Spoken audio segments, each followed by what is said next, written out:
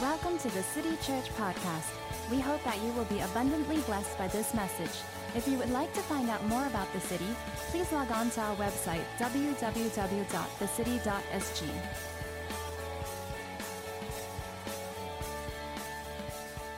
Well, good morning. If you don't know, I'm Christine. I'm here, staff here at the city, and it is my joy. It is a privilege to share. Always, to stand before the house to share. I come to you this morning as a daughter of the house, as a fellow sisterin of the community, to share God's heart for you this morning. Well, if you don't know, I have 3 kids, Travis, Aralyn, and Tyler, who are downstairs enjoying Gush, learning about God. And I'm married to Rudy. This is our 15th year, coming October, and 15 years of marriage. Okay, we have been to. Thanks for the encouragement. Yeah, but we had the privilege of Pastor Dan was there at our wedding, and quite a few who grew up with us were there at our wedding. And in our wedding, we belong to that era where we just say vows. We just like repeat what the pastor say. The pastor will just whisper very quickly, like, do you take therefore, what the kind of thing. And then sometimes I still remember during my wedding, I'm like straining to hear what Pastor Yang was saying, because in case you say the vows wrongly, then you cannot retract the vows because it's before God and man. So I was like, do you take from this day forth for richer, for poorer, for health? Then, just straining to hear those vows. But through the course of the few years, there is this growing trend, and I think it's a great one, where you write your personal vows, right, to one another. And we had the privilege of attending so many of our young adults' weddings where they have very, such touching, personal, and such a God directed kind of vows, and I remember Andre's vows. I remember Jason and Con's their vows. That was like very long vows, but I was crying at the end. What a great eschatologically directed wedding vows. And then we have so many different kinds of vows that goes on, right? And in those vows, it always ends with or it always includes in sickness and health, forsaking all others, being faithful for as long as you both shall live. And then there's the better for richer, for poorer, in sickness and health, to love and to cherish, to death do us part. And in these vows, right, you always hear the couples telling each other, coming into a covenant relationship with each other, making promises of their envisioned future together, their devotion to each other. And more often than not, it always ends with the bride saying and promising to laugh at the husband's jokes when nobody else is laughing, right? I think whose wedding is coming up? Nick, Troy and Yvonne. Yeah, Troy and Yvonne's wedding is like next month, and I think, so Yvonne, you can write, I promise to laugh at your memes, even though Instagram banned me and shut down my account, shut down your account, but take it, girl, ladies, take it from me. 15 years married to a guy who loves to tell dad jokes. You better know what you're wishing for and what you're promising for. Well, it is within marriage that we have a glimpse of a covenant relationship that God introduces, and let us have a glimpse of what it means to be in covenantal relationship with Him. And so this morning, I want to delve a little bit into that. So what is covenant? Covenant is first occurs in the context of the flood from which Noah and his family were saved. In Genesis chapter 6, this word covenant, berith, appears. And I will establish my covenant with you, and you will go into the ark. And this is given to Noah to protect them, okay, to take him out as a remnant, to save him while God renews the world or bring renewal to the world. Well, a covenant is an agreement which brings about a relationship of commitment between 2 partners who make binding promises to each other and work together to reach a common goal. They are often accompanied by oaths, by signs, and by ceremonies. Well, covenants are also not to be mistaken for contracts. So let us look at the difference. Covenants and contracts, let's set this straight. Contracts are based on terms and the benefits to both parties. Contract is on a time limit, and it can be broken if the terms are not met, or it can be broken if the other party or the parties involved want to pay for the penalties. Covenant contains obligations and commitments too, but are based on relationships. It is viewed as a perpetual promise and is considered permanent. It is also considered a betrayal of trust if covenants are broken. And so we see covenant relationships, not contract relationships, but we see covenant relationships all throughout the Bibles. And I just want to highlight a few. We see personal covenants between individuals. We know the famous story of David and Jonathan, who became covenant brothers, covenant friends in 1 Samuel 23. And later on, we see the product and the fruit of that covenant, where David extended mercy to Jonathan's descendant when he became king. And then there are political covenants between kings and nations. King Solomon and King Hiram of Tyre in 1 Kings chapter 5, they made a treaty of peace where King Hiram will provide the cedars and the wood for the building of the temple, while King Solomon will provide food for his household. And then we have what we're going to go into more in depth today, the promised covenants between God and men. This is God himself making covenants with men, with his people. And these covenants form the unifying thread of God's saving action throughout Scripture, from Noah and reaching its fulfillment in Jesus Christ. And so this morning, let's explore God's covenant relationship with us as his people. And I want to just delve in today to introduce to you this concept of covenant relationship. Shall we pray? Father, we thank you for the privilege of sitting under your word. Lord, I ask for your grace to speak your word. I receive your grace to even to share your heart this morning. And Lord, we ask for listening ears and obedient hearts. In Jesus' name we pray. Amen. So let us look at the 5 main covenants. There are 5 main theme covenants in the Bible that shape the history of Israel all the way to Jesus Christ. And the first is the Noahic covenant found in Genesis 9. God chose Noah, a righteous man, took him and his family out and save them while he brings a renewal to the world. He destroys the world. And God covenants with Noah that the earth will no longer be destroyed by flood again, that the earth will be a place where God and man can work together, where God and man will see to it that they can grow together. And in this covenant, Noah does not have to do anything. God will be the one who will be faithful to it. And then we have the Abrahamic covenant, which is found also in Genesis 12, 15, and 17. And in this, God promises Abraham that he will have a family, he will have many descendants, and he will grow into a great nation. God will bless him with descendants, God will bless him with land, with favor, and everything that Abraham does will flourish. And all Abraham needs to do is to raise his descendants to trust in God, and the sign of the covenant is circumcision. And they have to obey that in order for God to meet his side of the covenant. And then we have the Mosaic covenant, where it was given when Moses went up to the Lord. And Abraham's family grows into the tribe of Israel. He grows into a nation. And God gave Moses the 10 Commandments, gave Israel laws to obey, guidelines to live within the communities. And if Israel were to be obedient to those laws and to those guidelines, God will bless their nation, and God will use their nation to bless the nations of the world. And then we have the Davidic covenant, where it's found in 2 Samuel 7, where David, as long as he obeys the Lord, do what is just, do what is right before God, God promises him a Messiah from his line. And this Messiah will reign and rule over the people of God. And then further on later, where it was prophesied of, this new covenant in Jeremiah and later echoed in Hebrews. This is Jesus being introduced into this covenant relationship. Jesus Christ. Jesus is the embodiment of all previous covenant. He is the only one faithful. He's from the family of Abraham to bring blessing to all families. He is the true Israelite who obeys the law. And he is from the line of David to bring justice and peace to the world. And it is through Jesus that God extends this covenant relationship to us. the Gentiles, to the world.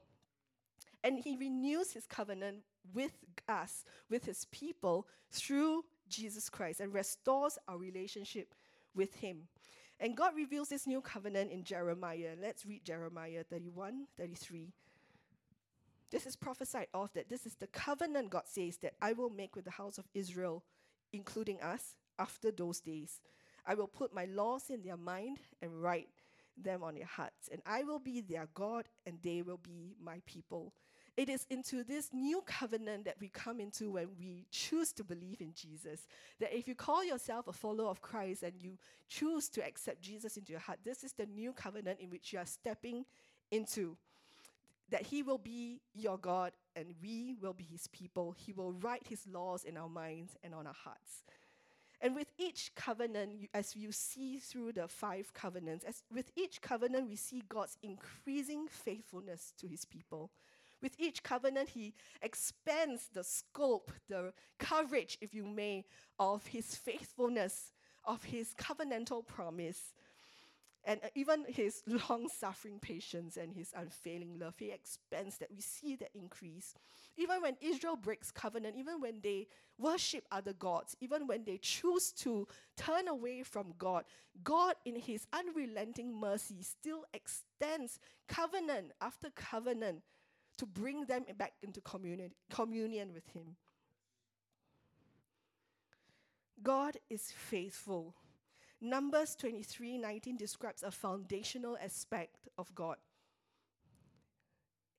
and that is of his faithfulness.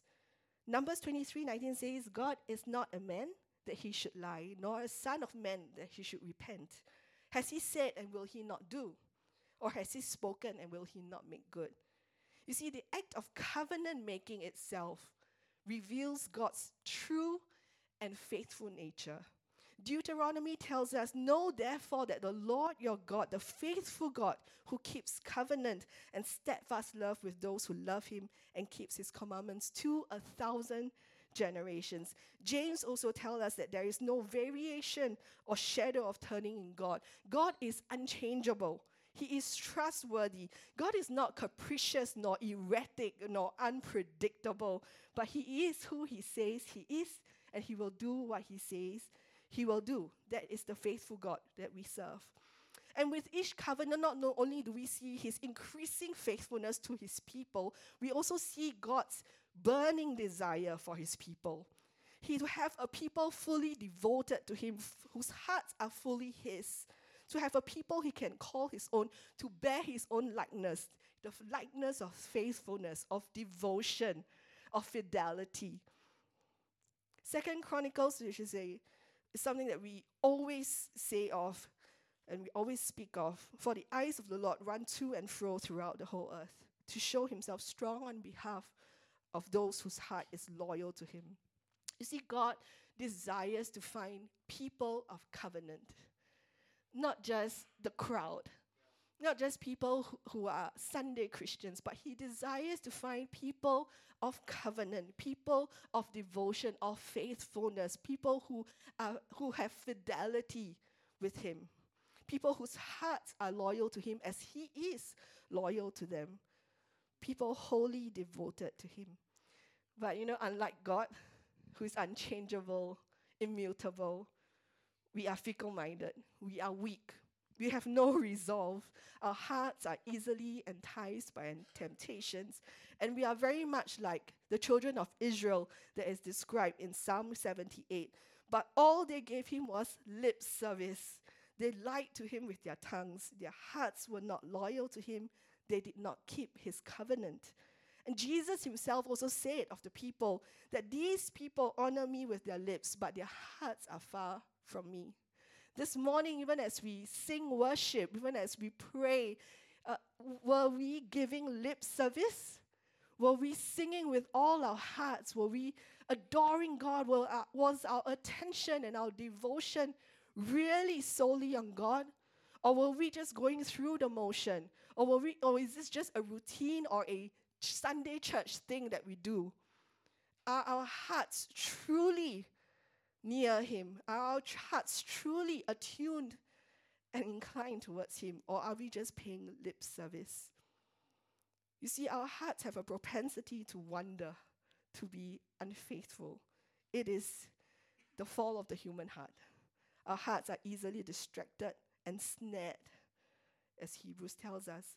Our hearts are easily captured by lesser loves, lesser things that captures our attention. And the writer of Hebrews gives us a caution from the Holy Spirit. In Hebrews 3:12, the Holy Spirit cautions, be careful then, dear brothers and sisters. Make sure that your own hearts are not evil and unbelieving, turning you away from the living God. You see, an unbelieving heart turns you away from God. It hardens our heart from our first love. It causes our heart to be stubborn, to be turned away. Oswald Chambers says the great paralysis of our heart is unbelief. Unbelief resists the activity and the movement of God in our lives. It literally stops what God wants to accomplish in your life. Unbelief paralyzes your heart to find faith, to move on with God, to take the risk. Mark recalls Jesus' time in Nazareth in Mark 6. Now he could not do no mighty work there, except that he laid his hands on a few sick people and healed them. And he marveled because of their unbelief. This is not a good marveling. This is not like, wow, amazing. This is like, wow. This is a disappointed, heart-wrenching kind of wow, unbelief. And we see so many examples of unbelief. Others who saw Noah building the boat were drowned in the end because of unbelief. Lot's wife turned into a pillar of salt because she did not believe and heed the word of God that he will destroy Sodom. The children of Israel could not enter the promised land for 40 years because of unbelief. Jerusalem itself was destroyed because the children of Israel, time and time again, for generations, did not believe in God. And Jesus himself was unable to perform miracles in his hometown because of unbelief. And it might be interesting for you to know that the only other time that Jesus marveled was at the faith of the centurion soldiers in Luke 7, where he marveled at such faith. He only marveled twice, marveled at the lack of faith, unbelief, and faith, full of faith. You see, unbelief creeps in quietly, almost subtly. It stealthily but steadily robs God of his place. It sows seed of doubt about God's goodness in our lives. Unbelief disguises itself as caution, as practicality, wisdom. It disguises itself even as humility, till no ounce of faith-filled living can thrive in the hearts and the lives of people.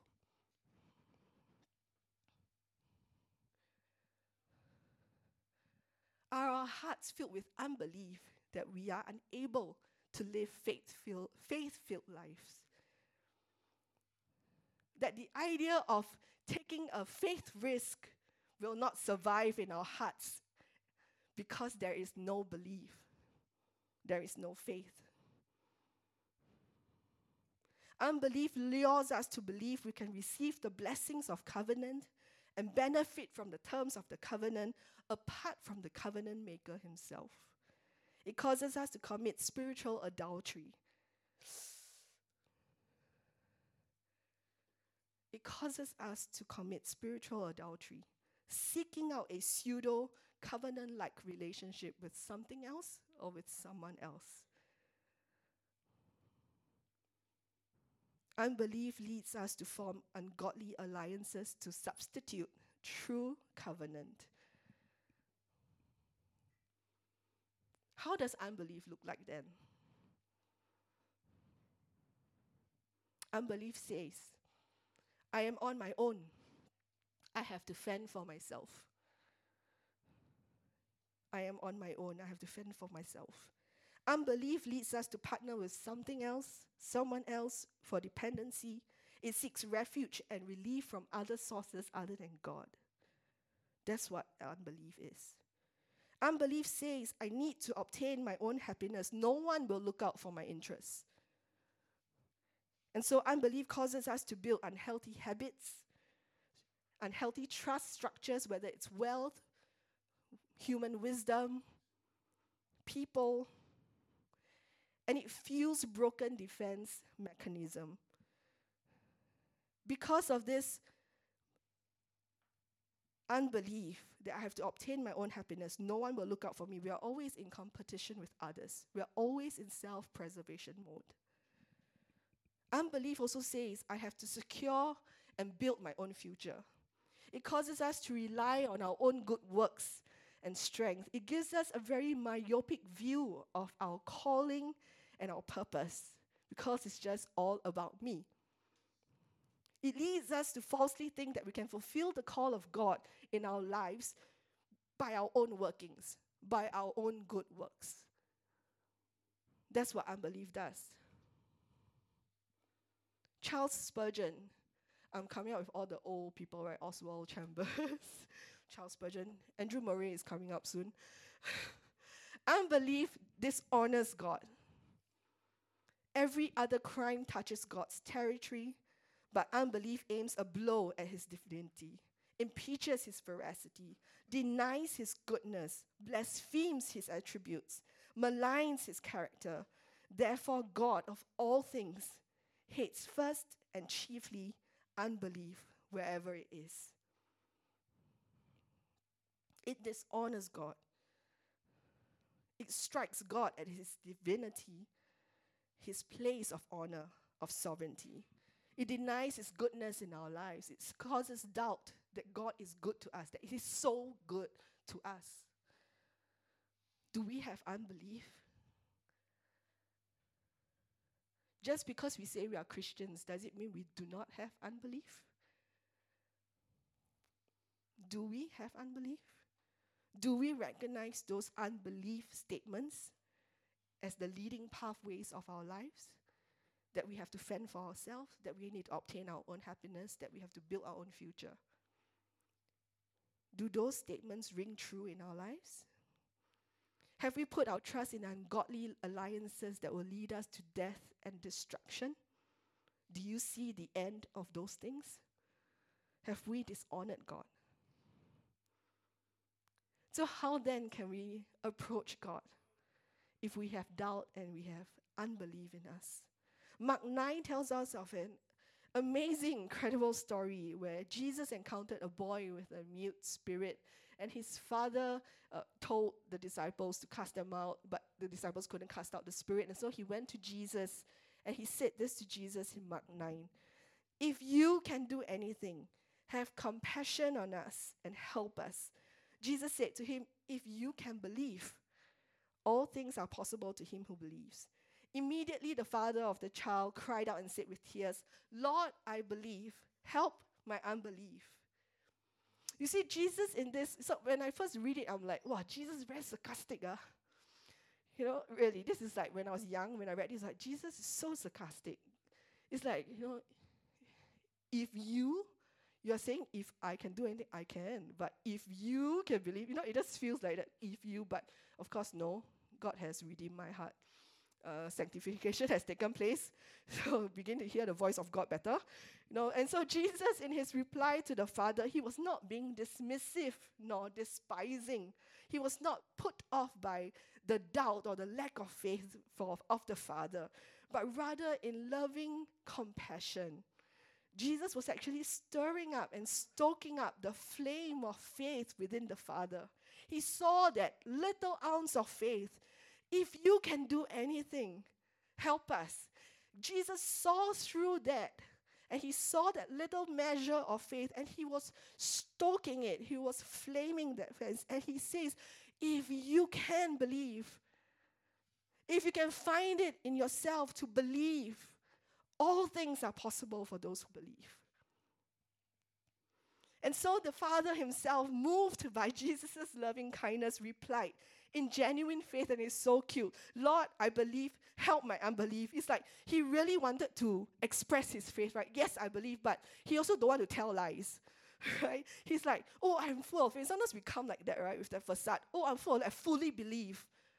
But no, he was honest about how he was feeling. He was honest that he was not yet in that place of full faith.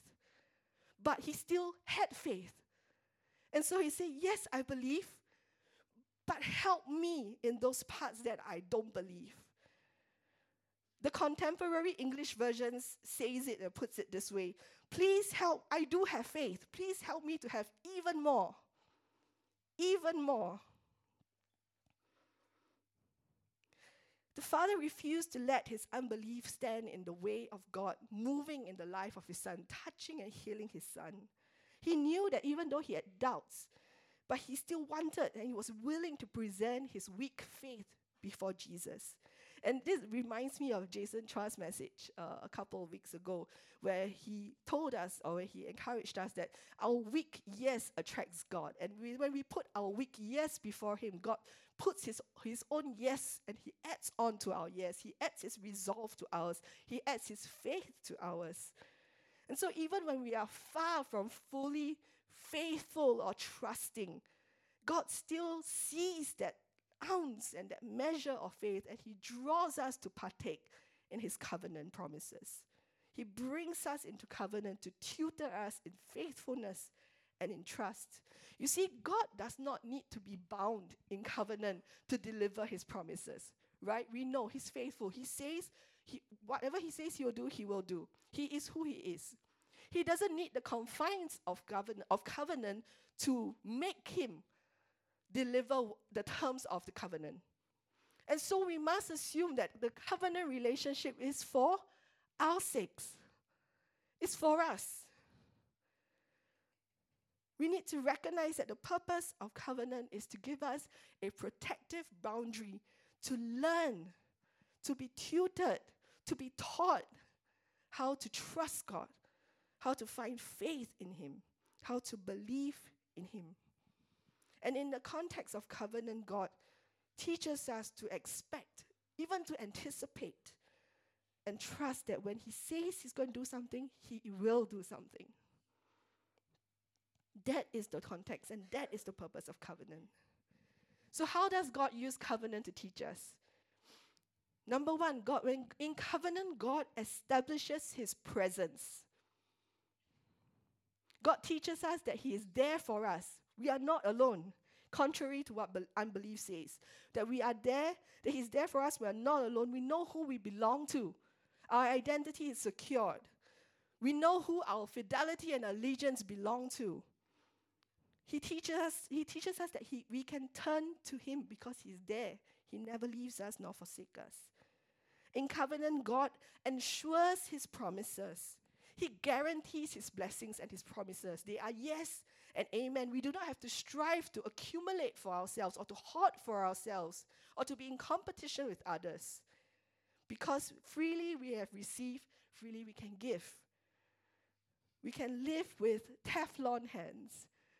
Teflon hands is something that Pastor Daniel taught me very long ago in youth ministry, to have Teflon hands. Teflon, is like very slippery. Whatever God gives you, you can just give because it doesn't belong to you anyway. And that's how we can live, when we know that we have access into the promises of God and his blessings. We do not hoard for ourselves, but freely we give as we have freely received.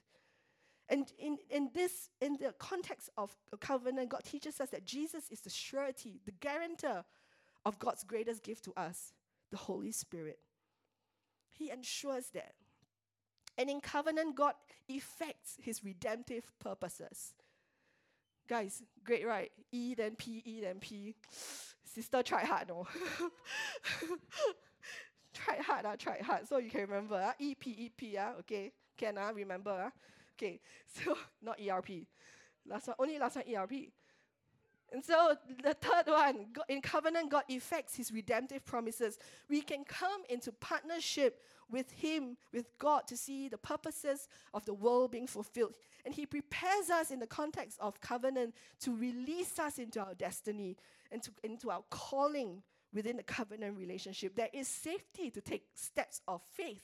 There is safety within covenant to take risks because he is our partner, because he is there. Let's see the juxtaposition of unbelief and covenant and see where you fall between or fall in. Unbelief says I am on my own. I have to fend for myself. But covenant says I belong to God. He's always there for me. Unbelief says I need to obtain my own happiness. No one will look out for my interests. But covenant says my blessings and promises are yes and amen. He is the guarantor. Unbelief says I have to secure and build my own future. But covenant says my future is secured. God is my partner. And within covenant, we can experience how trustworthy, how faithful, how dependent God is. Dependable, sorry. We can mature and we can grow in faith, in confidence to take God at His word. So my question today is, might it be that when we fail to see God's presence, God's promises, and God's purposes in our life, that it is because we have failed to take our covenant with Him seriously, and that we have allowed unbelief to creep into our hearts, to creep into our lives. Andrew Murray, representing all the old guards, man. All that God has ever done for His people is in making a covenant was always to bring them to Himself as their chief, their only good, to teach them to trust in Him, to delight in Him, to be one with Him. It cannot be otherwise. If God indeed be thereby owner and author of life and strength, of holiness and happiness, and can alone give and work it in us, the more we trust Him and depend and wait on Him, the stronger and the holier and the happier we shall be. And that only is a true and good religious life, which brings us every day nearer to this God, which makes us give up everything to have more of Him. No obedience can be too strict, no dependence too absolute, no submission too complete, no confidence too implicit, to a soul that is learning to count God Himself its chief good, its exceeding joy. As I close, can I have the band come up?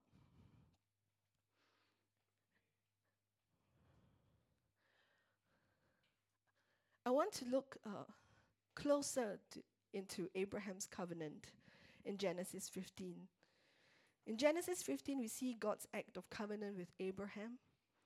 Abraham had cut the animals into two, placed each half on the opposite side, as was the custom in making a covenant.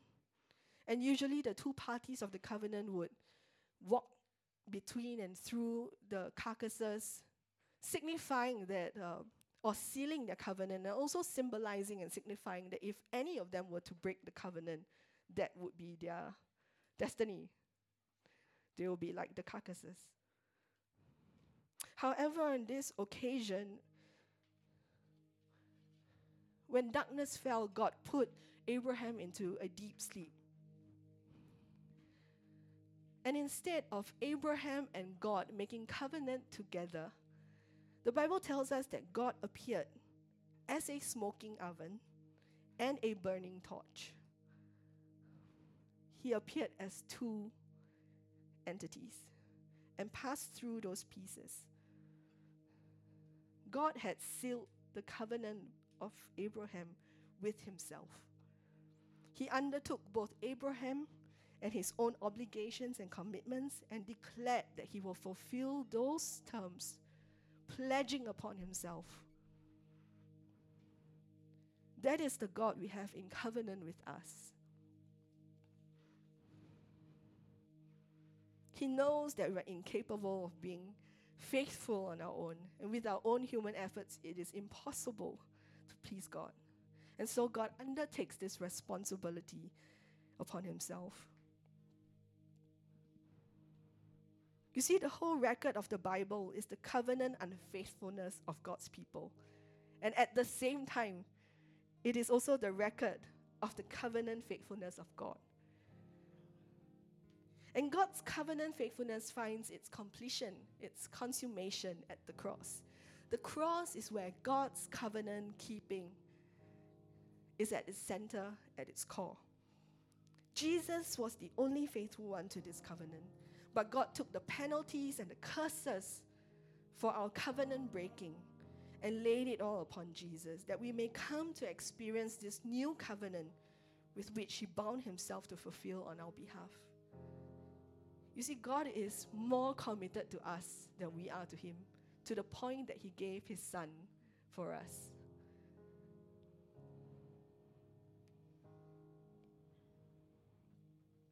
And now it is through Jesus Christ that we receive this astounding covenant promise. He will be our God. This is God's everlasting, unchanging faithfulness towards us. And we will be his people.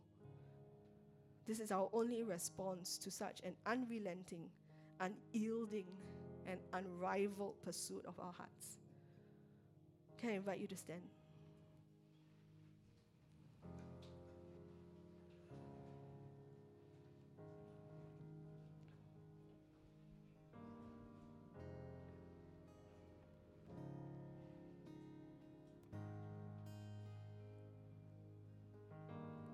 Today I have a few questions for us even as we respond to God. And the first is, do you view your relationship with God through the lens of a contract?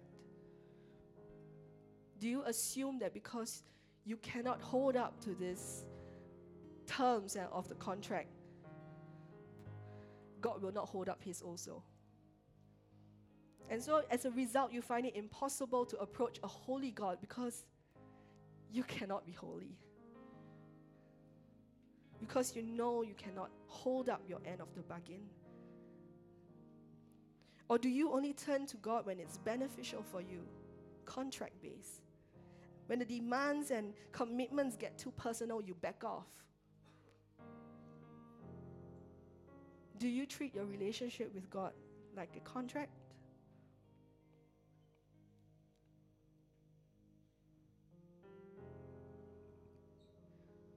Or secondly, do you have unbelief in your heart? Do you have areas of your life that you do not or you cannot trust God with? Do you doubt his goodness in your life? It's too good to be true. Or it cannot be. And because of a distrust in God, you find yourself aligning with destructive patterns, with destructive habits, like what Pastor Janice shared last week about shame. You build structures to support those death and destructive habits.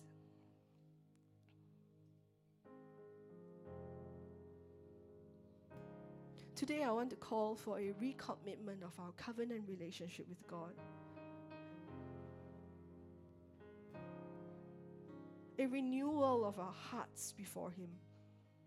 That we will come to him in our feeble faith and cry out, Lord, I believe, but help my unbelief. That we will allow his loving kindness to lead us to repent in every area of unbelief, of rebellion, of turning away, and break any ungodly alliance we may have accumulated or that we might have had.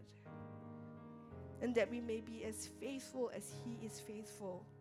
That today, that we will have spiritual fidelity to our God. That once and for all, we will cut off all ungodly alliances. Everything that seeks to draw us away from our first love, from our God of covenant, from this relationship. Would you just take a few seconds to just ask God about it? Just ask the Holy Spirit to search your heart. Holy Spirit, do I come into this relationship like as contract-based and not covenant-based? Do I have unbelief in my heart? Do I function with unbelief in my life?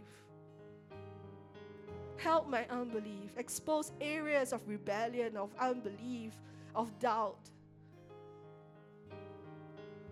Would you just do that in your own way right now? Yes, God.